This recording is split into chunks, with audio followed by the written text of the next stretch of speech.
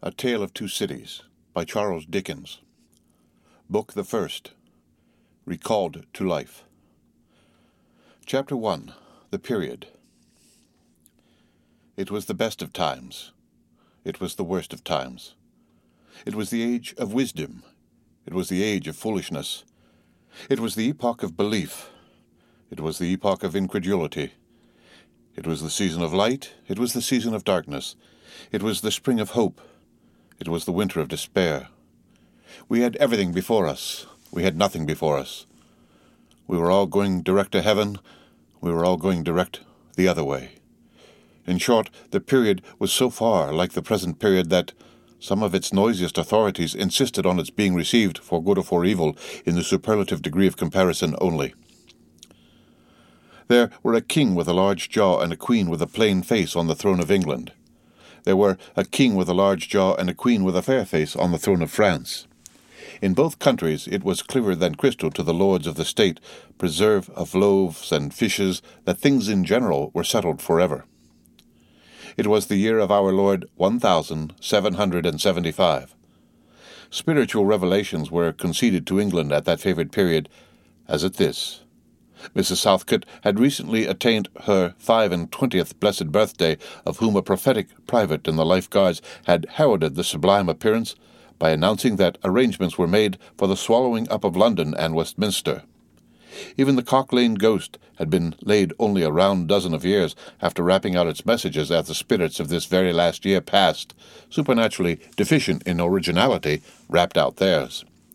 Mere messages in the earthly order of events had lately come to the English crown and people from a congress of British subjects in America, which, stranger to relate, have proved more important to the human race than any communications yet received through any of the chickens of the Cock Lane brood. France, less favoured on the whole as to matters spiritual than her sister of the shield and trident, rolled with exceeding smoothness downhill, making paper money and spending it.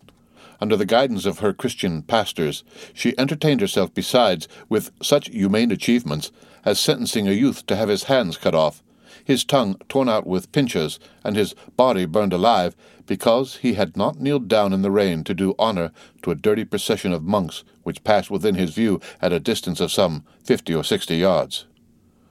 It is likely enough that, rooted in the woods of France and Norway, there were growing trees when that sufferer was put to death, already marked by the woodman.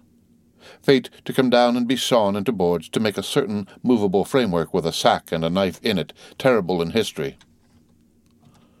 It is likely enough that in the rough outhouses of some tillers of the heavy lands adjacent to Paris, there were sheltered from the weather that very day rude carts, bespattered with rustic mire, stuffed about by pigs, and roosted in by poultry which the farmer, Death, had already set apart to be his tumbrils of the Revolution. But that woodman and that farmer, though they work unceasingly, work silently, and no one heard them as they went about with muffled tread, the rather forasmuch as to entertain any suspicion that they were awake was to be atheistical and traitorous. In England, there was scarcely an amount of order and protection to justify much national boasting. Daring burglaries by armed men and highway robberies took place in the capital itself every night. Families were publicly cautioned not to go out of town without removing their furniture to upholsterers' warehouses for security. The highwayman in the dark was a city tradesman in the light, and being recognized and challenged by his fellow tradesmen whom he stopped in his character of the captain, gallantly shot him through the head and rode away. The mall was waylaid by 7 robbers, and the guard shot 3 dead, and then got shot dead himself by the other 4. In consequence of the failure of his ammunition, after which the mall was robbed in peace. That magnificent potentate, the Lord Mayor of London, was made to stand and deliver on Turnham Green by one highwayman who despoiled the illustrious creature in sight of all his retinue. Prisoners in London jails fought battles with their turnkeys, and the majesty of the law fired blunderbusses in among them, loaded with rounds of shot and ball. Thieves snipped off diamond crosses from the necks of noble lords at court drawing-rooms. Musketeers went into St. Giles to search for contraband goods, and the mob fired on the musketeers, and the musketeers fired on the mob, and nobody thought any of these occurrences much out of the common way.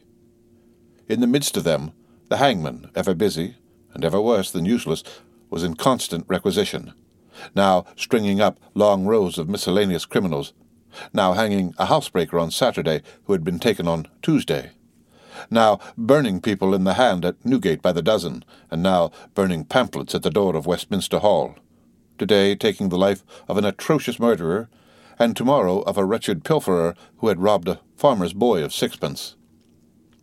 All these things and 1,000 like them came to pass in and close upon the dear old year 1775.